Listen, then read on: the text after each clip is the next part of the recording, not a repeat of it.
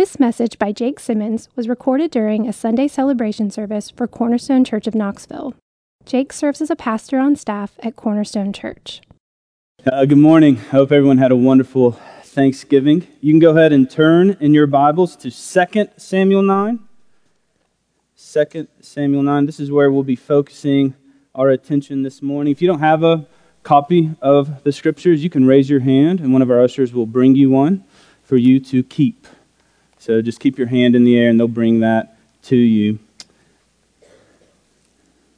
I now have the privilege of reading God's word to us. And as I read God's word, may God open the eyes of our hearts to behold the wondrous things found in His word. 2 Samuel 9, verses 1 to 13. And David said, "Is there still anyone left of the house of Saul that I may show him kindness for Jonathan's sake?" Now there was a servant of the house of Saul whose name was Ziba, and they called him to David. And the king said to him, "Are you Ziba?" And he said, "I am your servant." And the king said, "Is there not still someone of the house of Saul that I may show the kindness of God to him?" Ziba said to the king, "There is still a son of Jonathan. He is crippled in his feet." The king said to him, "Where is he?" And Ziba said to the king, "He is in the house of Machir, the son of Ammiel, at Lo-debar." Then King David sent and brought him from the house of Machir, the son of Ammiel, at Lo-debar. And Mephibosheth, the son of Jonathan, son of Saul, came to David and fell on his face and paid homage. And David said to Mephibosheth, and he answered, "Behold, I am your servant." And David said to him, "Do not fear, for I will show you kindness for the sake of your father Jonathan. And I will restore to you all the land of Saul your father, and you shall eat at my table always." And he paid homage to him and said, "What is your servant that you should show regard for a dead dog such as I?" Then the king called Ziba, Saul's servant, and said to him, "All that belonged to Saul and to all his house I have given to your master's grandson. And you and your sons and your servants shall till the land for him, and shall bring in the produce, that your master's grandson may have bread to eat. But Mephibosheth, your master's grandson, shall always eat at my table." Now Ziba had 15 sons and 20 servants. Then Ziba said to the king, "According to all that my lord the king commands his servant, so will your servant do."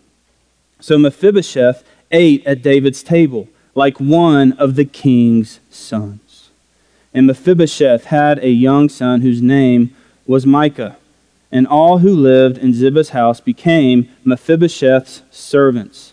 So Mephibosheth lived in Jerusalem, for he ate always at the king's table. Now he was lame in both his feet. The grass withers, the flower fades, but the word of our God stands forever. Amen? Amen. Isn't this a fascinating story? My question for us this morning about this story is, why is it here? How does this story fit with where we are in 2 Samuel? Why does the author of this book see the need to insert this account in this place? I mean, let's remember where we were. As we heard last week from 2 Samuel 7, David is on the throne. God has just made this amazing covenant with David, promising to build David a house. Not a physical house, but a dynasty. One from David's line is going to sit on the throne forever. And then you have 2 Samuel 8 and 2 Samuel 10. These are all focused on David establishing his kingdom. He is victorious. In battle after battle, David is winning. The kingdom is being built. David's name is being made great. 2 Samuel 8:15, I think, captures what's going on well. It says, "So David reigned over all Israel, and David administered justice and equity to all his people. So David is winning. God's favor is clearly upon him. Yet, couched in between these two chapters is the seemingly unrelated story about the grandson of the former king who is crippled and has a really hard name to pronounce.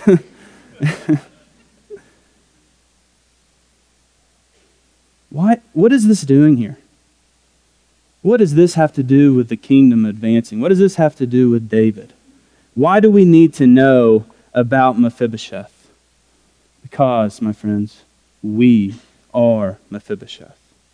Couched in between two chapters of God's kingdom being established, what we get is a window into the kingdom of God. What is the kingdom like? And who is the kingdom for? What I love about the kingdom of God is that it just doesn't make sense at times. It is countercultural. It is counterintuitive. It just doesn't make sense. But mostly, the reason it's there and the reason that he tells us this is because most of us, if not all of us in this room, have a lot in common with Mephibosheth. We need to know the story of Mephibosheth because we have so many ways which we can relate to him. God has put this here because in these words, what we find is the most unlikely invitation. But in this invitation, what we get is a window into the heart, not only of David. What we get is a window into the heart of God. And when you look into God's heart, what do you see? When you see God's heart, what you see is kindness. It's the type of kindness that we have trouble putting into words. It's the type of kindness that just doesn't make sense. It's what the Bible calls grace. Here's why I believe the Lord put this text here for us. Here's what I believe He wants to teach us this morning. Rest assured in God's promise to lavish you with His grace. Rest assured in God's promise to lavish you with His grace. I believe that's why this text is here. I believe that God wants to lavish us with His grace. I believe that God wants to remind us of His promise so that we can rest assured in that promise. So 3 points to help us see how we, like Mephibosheth, can rest assured in God's lavish grace. Point number 1, like Mephibosheth, we are shown unexpected kindness. Like Mephibosheth, we are shown unexpected kindness. We are first introduced to Mephibosheth in 2 Samuel 4. He was the son of Jonathan. Jonathan was the son of Saul, the king. Mephibosheth grew up under the rule and reign of Saul. He was part of that family. He was grown up under the protection of his father, the prince. Till one day, when he was 5 years of age, the kingdom began to unravel. Both his father and his grandfather die in battle. Mephibosheth is 5 years old. He has a nanny that is caring for him. He has a nanny who is protecting him while his father is away. And news of this battle, news of the death of the king and the prince has reached her ears, and she is frightened. She is frightened because the king has died, and what that means is that they're coming after Mephibosheth. And so what does this nanny do? She runs. She runs out of fear. And what must have happened is that as she fled, she either must have tripped and dropped Mephibosheth or something to where he fell and he became a cripple. He lost function of both of his legs, both of his feet. More than likely, his legs were broken, but because of the lack of modern medicine, they were not able to help him. And so now you have Mephibosheth in one day who has lost the protection of his father, the protection of the kingdom. He's lost the ability to walk. He's alone. He's scared, and he's in hiding. We're reintroduced to Mephibosheth in 2 Samuel 9. I want to highlight a couple of things. There's many years that have gone by. 15, 20 years have gone by. And what we see is that what brought about Mephibosheth's name is David's search for someone that he could show kindness to from the line of Jonathan. 2, Mephibosheth was living in a city called Lo-debar, at the house of Maker. Lo-debar literally means nothing town. That's what it means, nothing town. It's in the middle of nowhere. It's, as they say now, it's off the grid. He's hiding. That's what we need to glean from them. Mephibosheth has not ceased to hide. He is still worried about his life. Why? Because Mephibosheth during that time would have been considered an enemy of the state. You see, as one who was the son of the former king, one who was son of the former prince, he was part of that family line. He was part of that who could potentially want to take over the new king's kingdom. One commentator put it like this: when a new regime or dynasty came into power, the name of the game was to purge. The new king always needed to solidify his position, and so he wiped out the old regime. It was political policy that you didn't live if you were associated with the old regime. This is the reality, this is the daily reality which Mephibosheth is living with. One day he could be found out.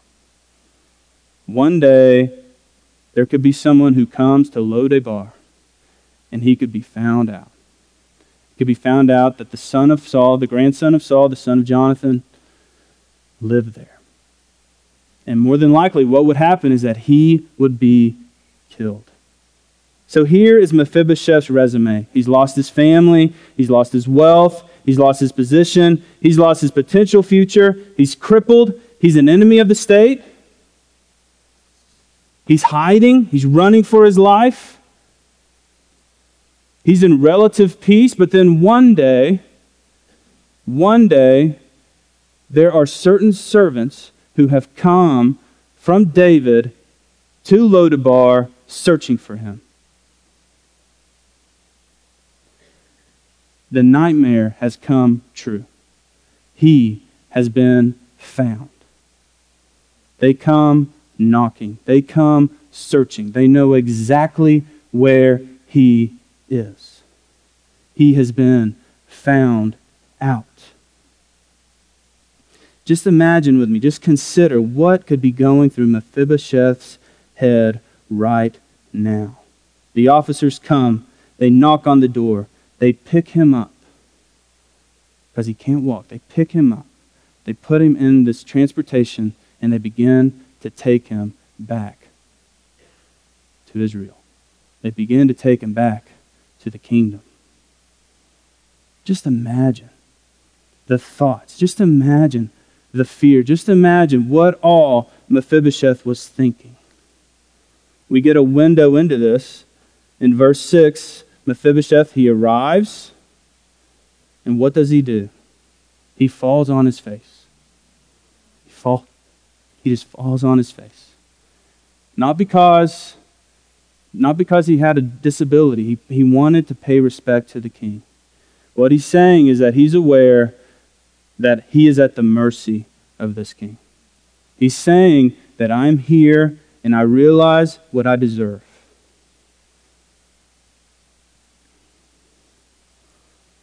What are the first words Mephibosheth hears from King David? Do not fear.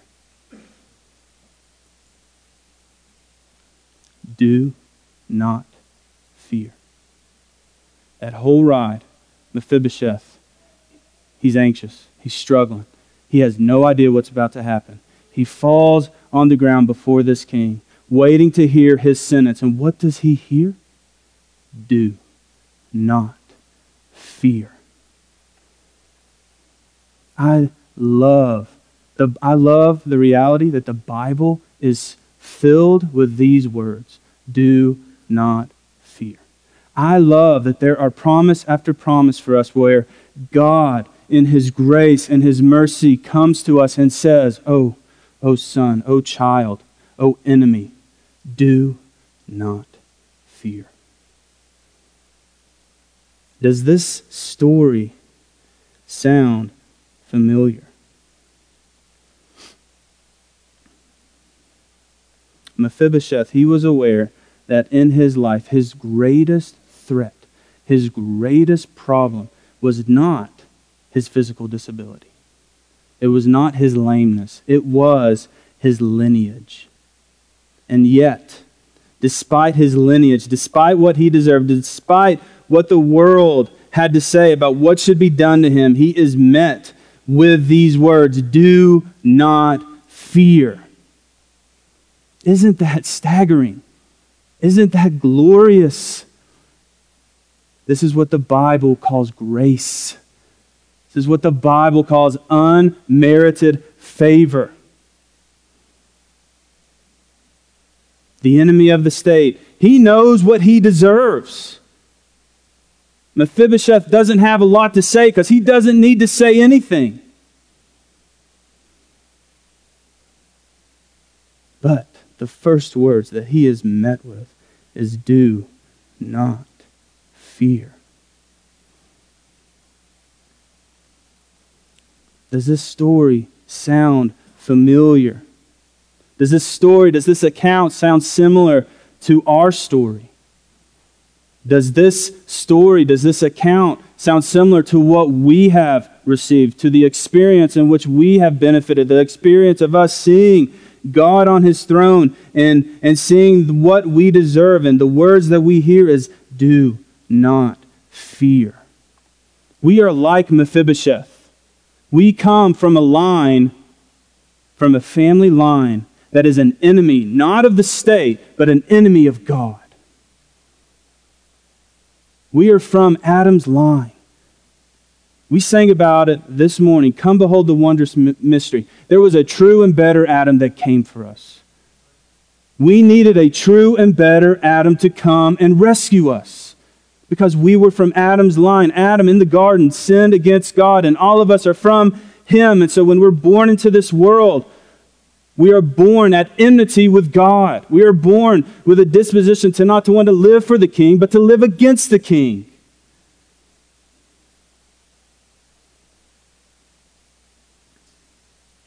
But that's not where the story ends, is it? Romans 5:10, the glorious news of the gospel says, for while we were enemies, we were reconciled to God by the death of His own Son. Much more, now that we are reconciled, shall we be saved by His life. This is the good news of the gospel, that we were enemies of God, that we had sinned against this God, that we were enemies of the King of the universe, the one who created us. And yet while we were enemies, while we were on our face before this God, waiting for the judgment to come down, the King on His throne looks on us and says, child, do not fear. Unexpected kindness, unexpected grace. Brothers and sisters, this should fill our hearts with gratitude. Thanksgiving for us is not a holiday. It's a way of life. Thanksgiving does not end for us. It's a way of life. Because each day we wake up to new mercies.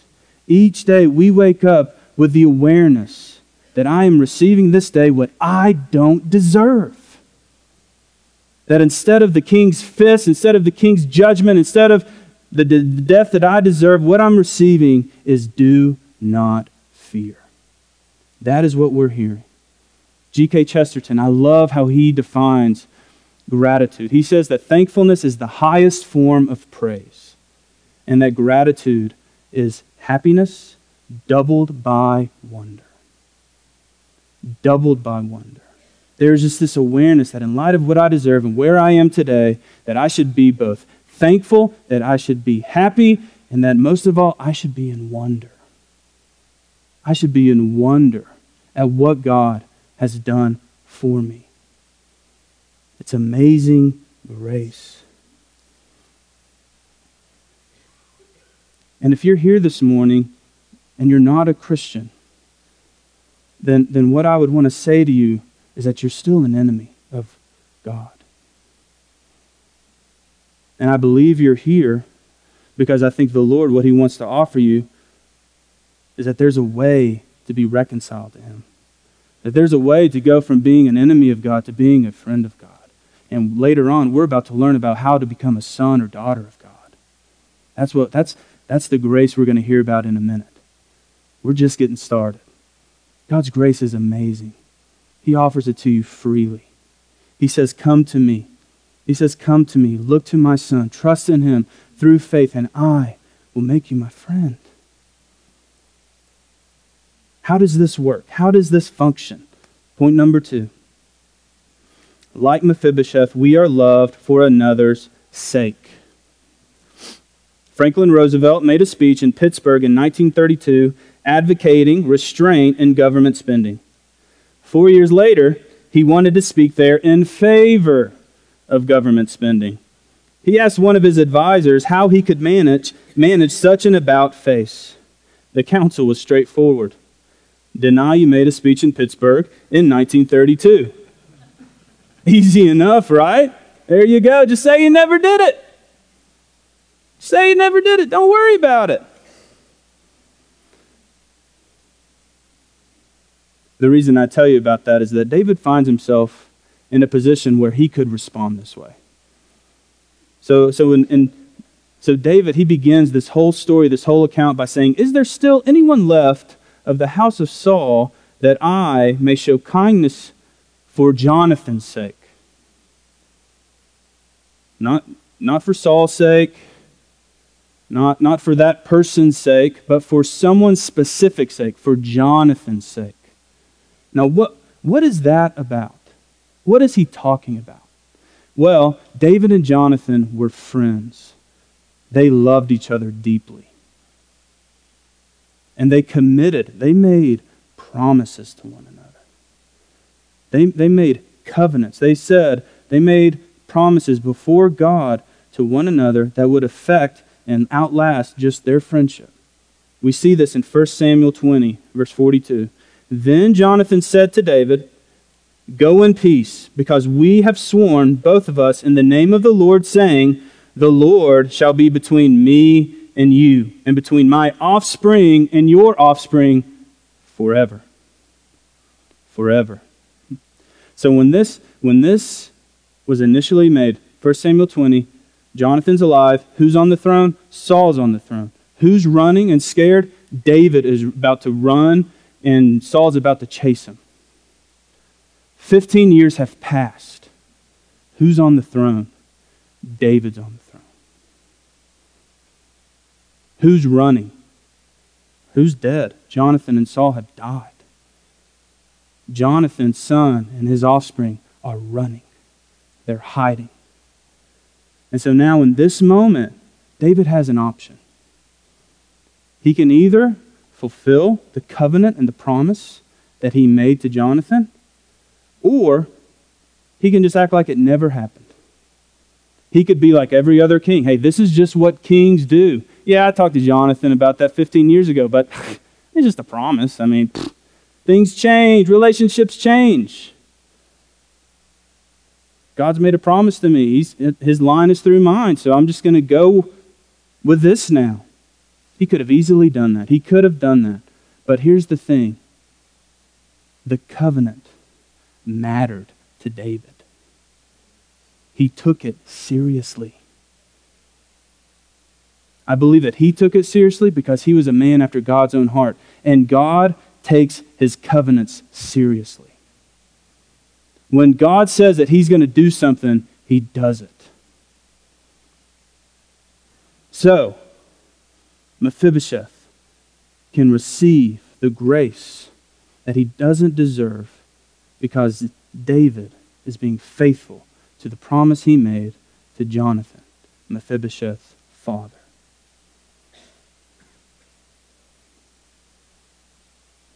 We live in a day and age where covenants and these promises and that we make to one another, they don't have as much value, right?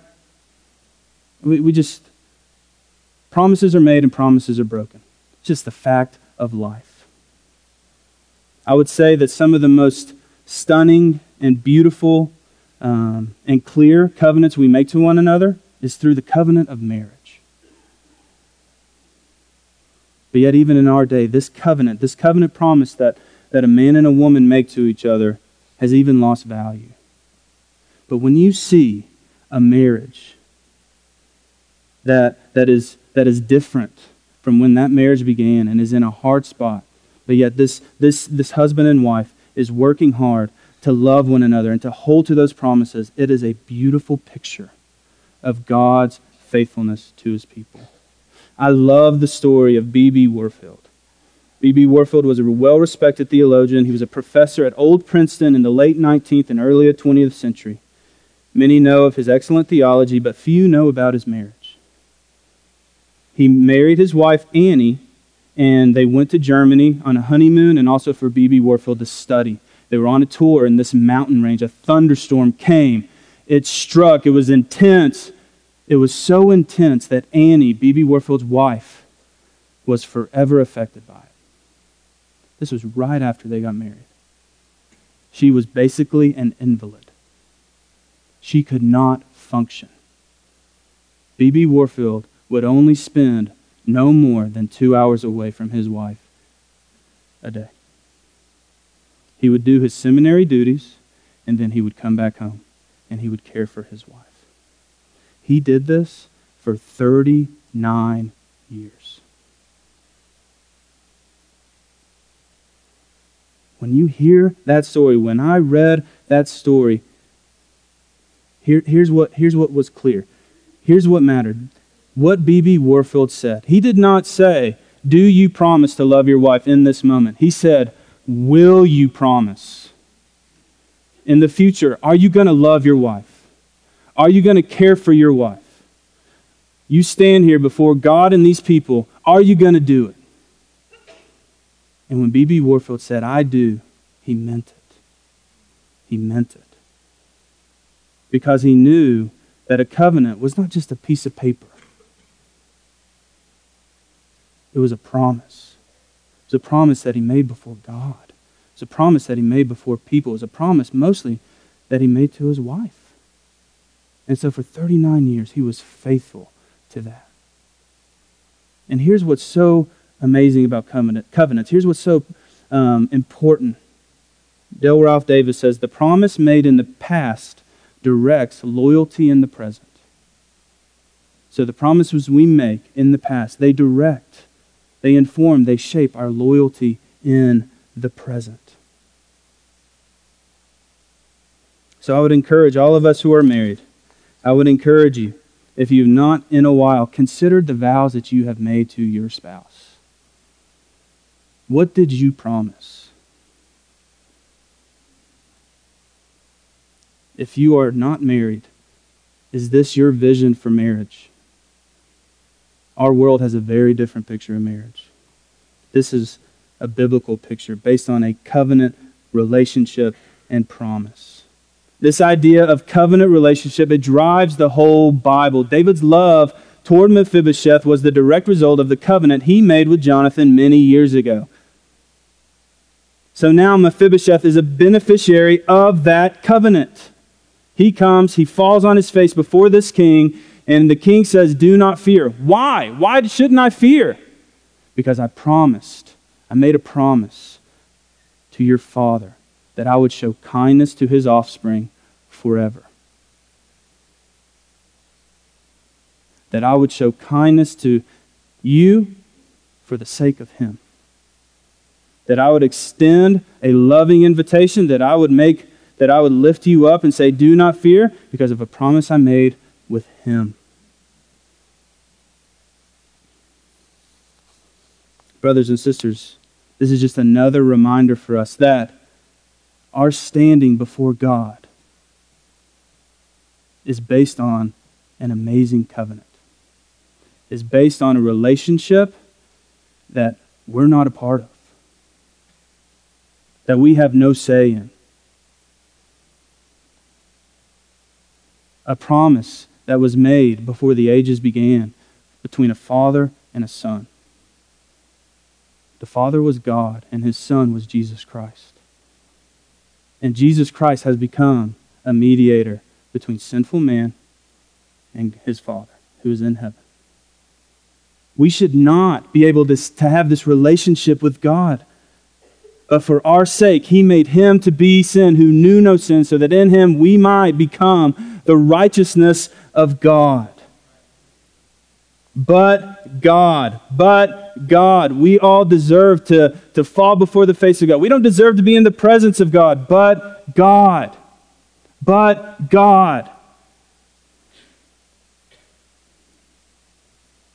When we sing of God's grace, when we talk about salvation by grace, this is what we're talking about. And it's found in 2 Samuel 9. There's echoes in the Old Testament of what God is doing. This just should solidify that God's plan, his promise, what he was doing, is in the whole Bible. That even when you read about someone like Mephibosheth, that when you read this story, there's a greater story going on. There's something more that's going on. I love that Mephibosheth was brought into the king's house. Those with physical disabilities at that time were counted as nothing. But yet, he was brought to the king's table.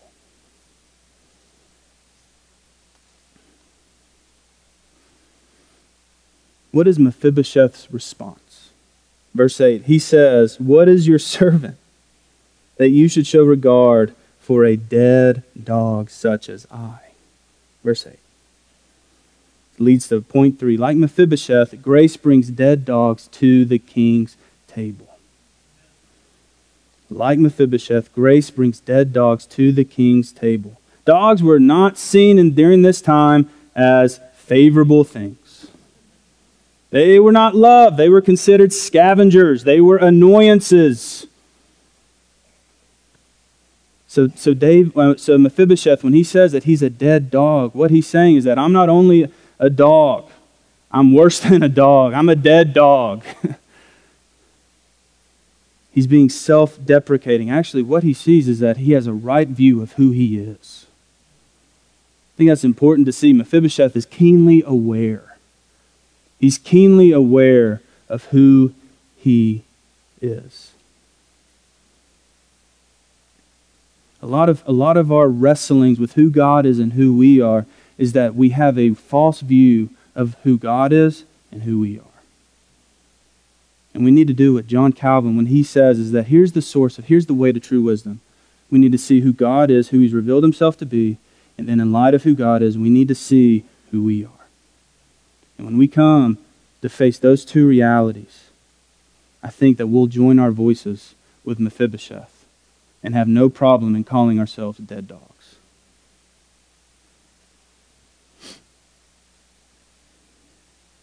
What I love about the story of Mephibosheth is that David doesn't just simply say, I'm going to show you kindness. What David tells Mephibosheth is that I'm going to let you sit at my table. I'm going to let you sit with me. To sit at the king's table is the highest honor.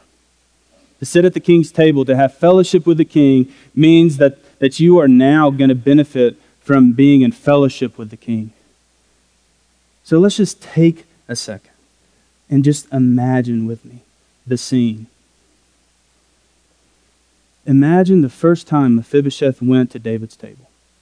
Imagine the first time he was carried into those doors. And imagine there would be seats around this table, and they would be reserved for David's children. You would have Amnon, David's eldest son, Tamar, who was believed to be extraordinarily beautiful. There's Absalom. Absalom, it was said that from the crown of his head to the sole of his feet, there was no blemish. You'd then have Joab, a nephew of David's, the captain of the army. So he's a soldier, he's a man's man. Then you have Solomon, the future king. But then there's one seat left. And who's in that seat? Mephibosheth. Mephibosheth. He's carried, can't even walk. He's carried to this seat. And he's seated in the seat. And his seat is pushed up to this table. And he's looking around. He did this daily. Every day he would eat with the king's children and with the king. And I just imagine Mephibosheth. Imagine on his ride, his first encounter with David, what he was thinking. What's going to happen to me? How is the king going to treat me?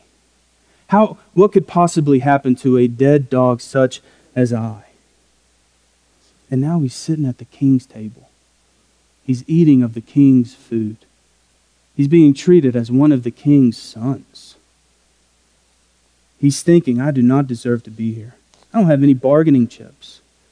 The king's love stoops to the lowest of low, to me. There's this wonderful song called How Sweet and Awesome is the Place.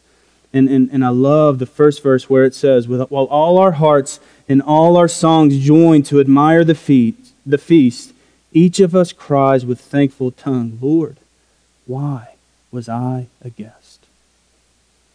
Lord, why was I a guest? I just imagine that Mephibosheth each day would walk in, sit at that table, and just think, Lord, why am I a guest at this table? Why do I have a seat? Why do I deserve to be here?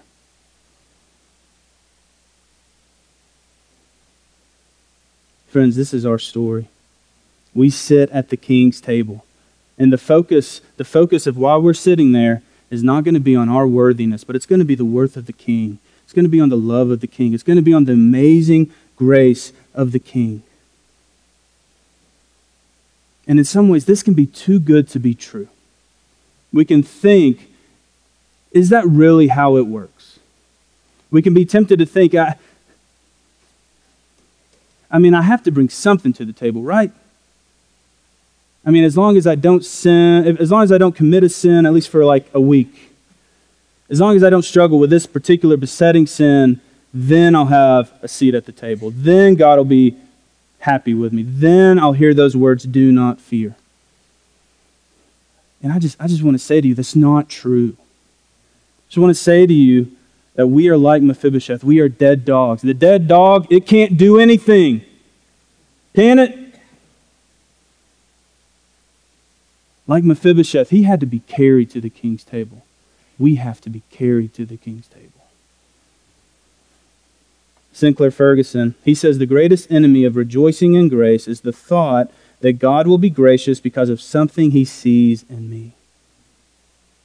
I completely agree with Bill during his prayer. I think the Lord wants to restore the joy of our salvation this morning. I think the Lord wants to fill our hearts with thankfulness. I think the Lord wants to fill our hearts with wonder at what he has done. I think the Lord wants to remind us. He wants us to rest assured. Maybe some of us this morning aren't resting assured in the promise that God is going to lavish us with his grace. You could have walked in this morning with this low-grade guilt. And what God wants to do is say, child, my grace is for you. It's real. It's enough. And I give it freely. Come and enjoy. Come and drink. This is the greatest mystery of the gospel, that those who sin every day should have peace with God all their days. Isn't that amazing? Notice that the status for Mephibosheth has changed. Not only will he dine at the king's table, but he's one of the king's sons. Too few know what it is to receive forgiveness by bowing before God's sovereign love and drinking from the infinite ocean of grace. The Lord in this text has given us an ocean of grace. And what he's asking is to say, come on in and take a swim. Here's a way for you. Do not fear. Here's a way for you. Come sit at my table. Here's a way for you. You'll sit at my table for all your days. Here's a way for you. I'm going to treat you as a son. And that's what eternity is going to be. It's going to be wave after wave after wave of experiencing the endless, the infinite, the incredible amount of God's grace.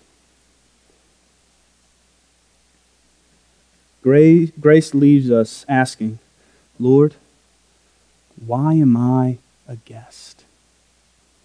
But the Lord this morning wants us to rest assured in God's promise to lavish you with His grace. Let's pray. Heavenly Father, I thank you for your word. I thank you for this text. I thank you for the promise that where our sin abounds, your grace abounds all the more. That it is solely in your Son that there is safety. It is only in your Son where we can experience fellowship with God.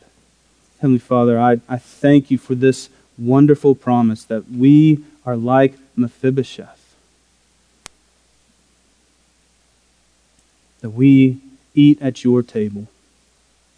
You've invited us to come. Heavenly Father, restore the joy of our salvation this morning, I pray. And help us now as we return to singing, to sing. You have given us a new song to sing.